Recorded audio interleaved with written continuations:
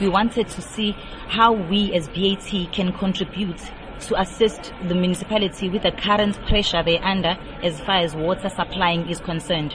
So with this plant, us recycling our water that we have used in our processes, as well as the rainwater that we harvest, we saw that, okay, fine, then we end up using far less of municipality's water supply. Because what we use the municipality water for now is purely drinking. But for toilet flushing, we use our recycled water.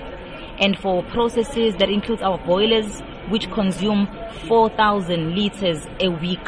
As we drain every week, we use the recycled water.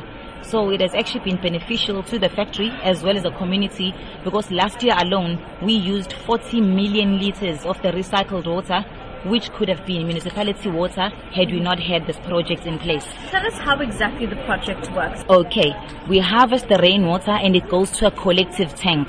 From the collective tank, it goes to the sand filtration. Sand filtration process removes all the big particles, the big solids and the normal general waste from the water. From sand filtration, we then go to activated carbon. When you put the activated carbon, that removes all the bad smell, the bad taste from the water, the viruses and all of that. After that process, we go to ultrafiltration. From ultrafiltration, this is where now we removed all the suspended solids. So the water is as pure as you can see after ultrafiltration.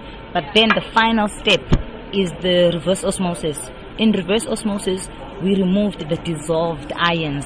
That's the final step, making the water far pure as it has no minerals when it gets to the last stage. We understand that this is a pioneering project in that none of your other branches anywhere else in the world is using it. Actually, this is currently a proudly South African project. We're looking at a bigger picture, not only BAT, as we've even started sharing this with other companies to make them understand, because at the end of the day, it doesn't only have to be a BAT fight as far as the water scarcity is concerned.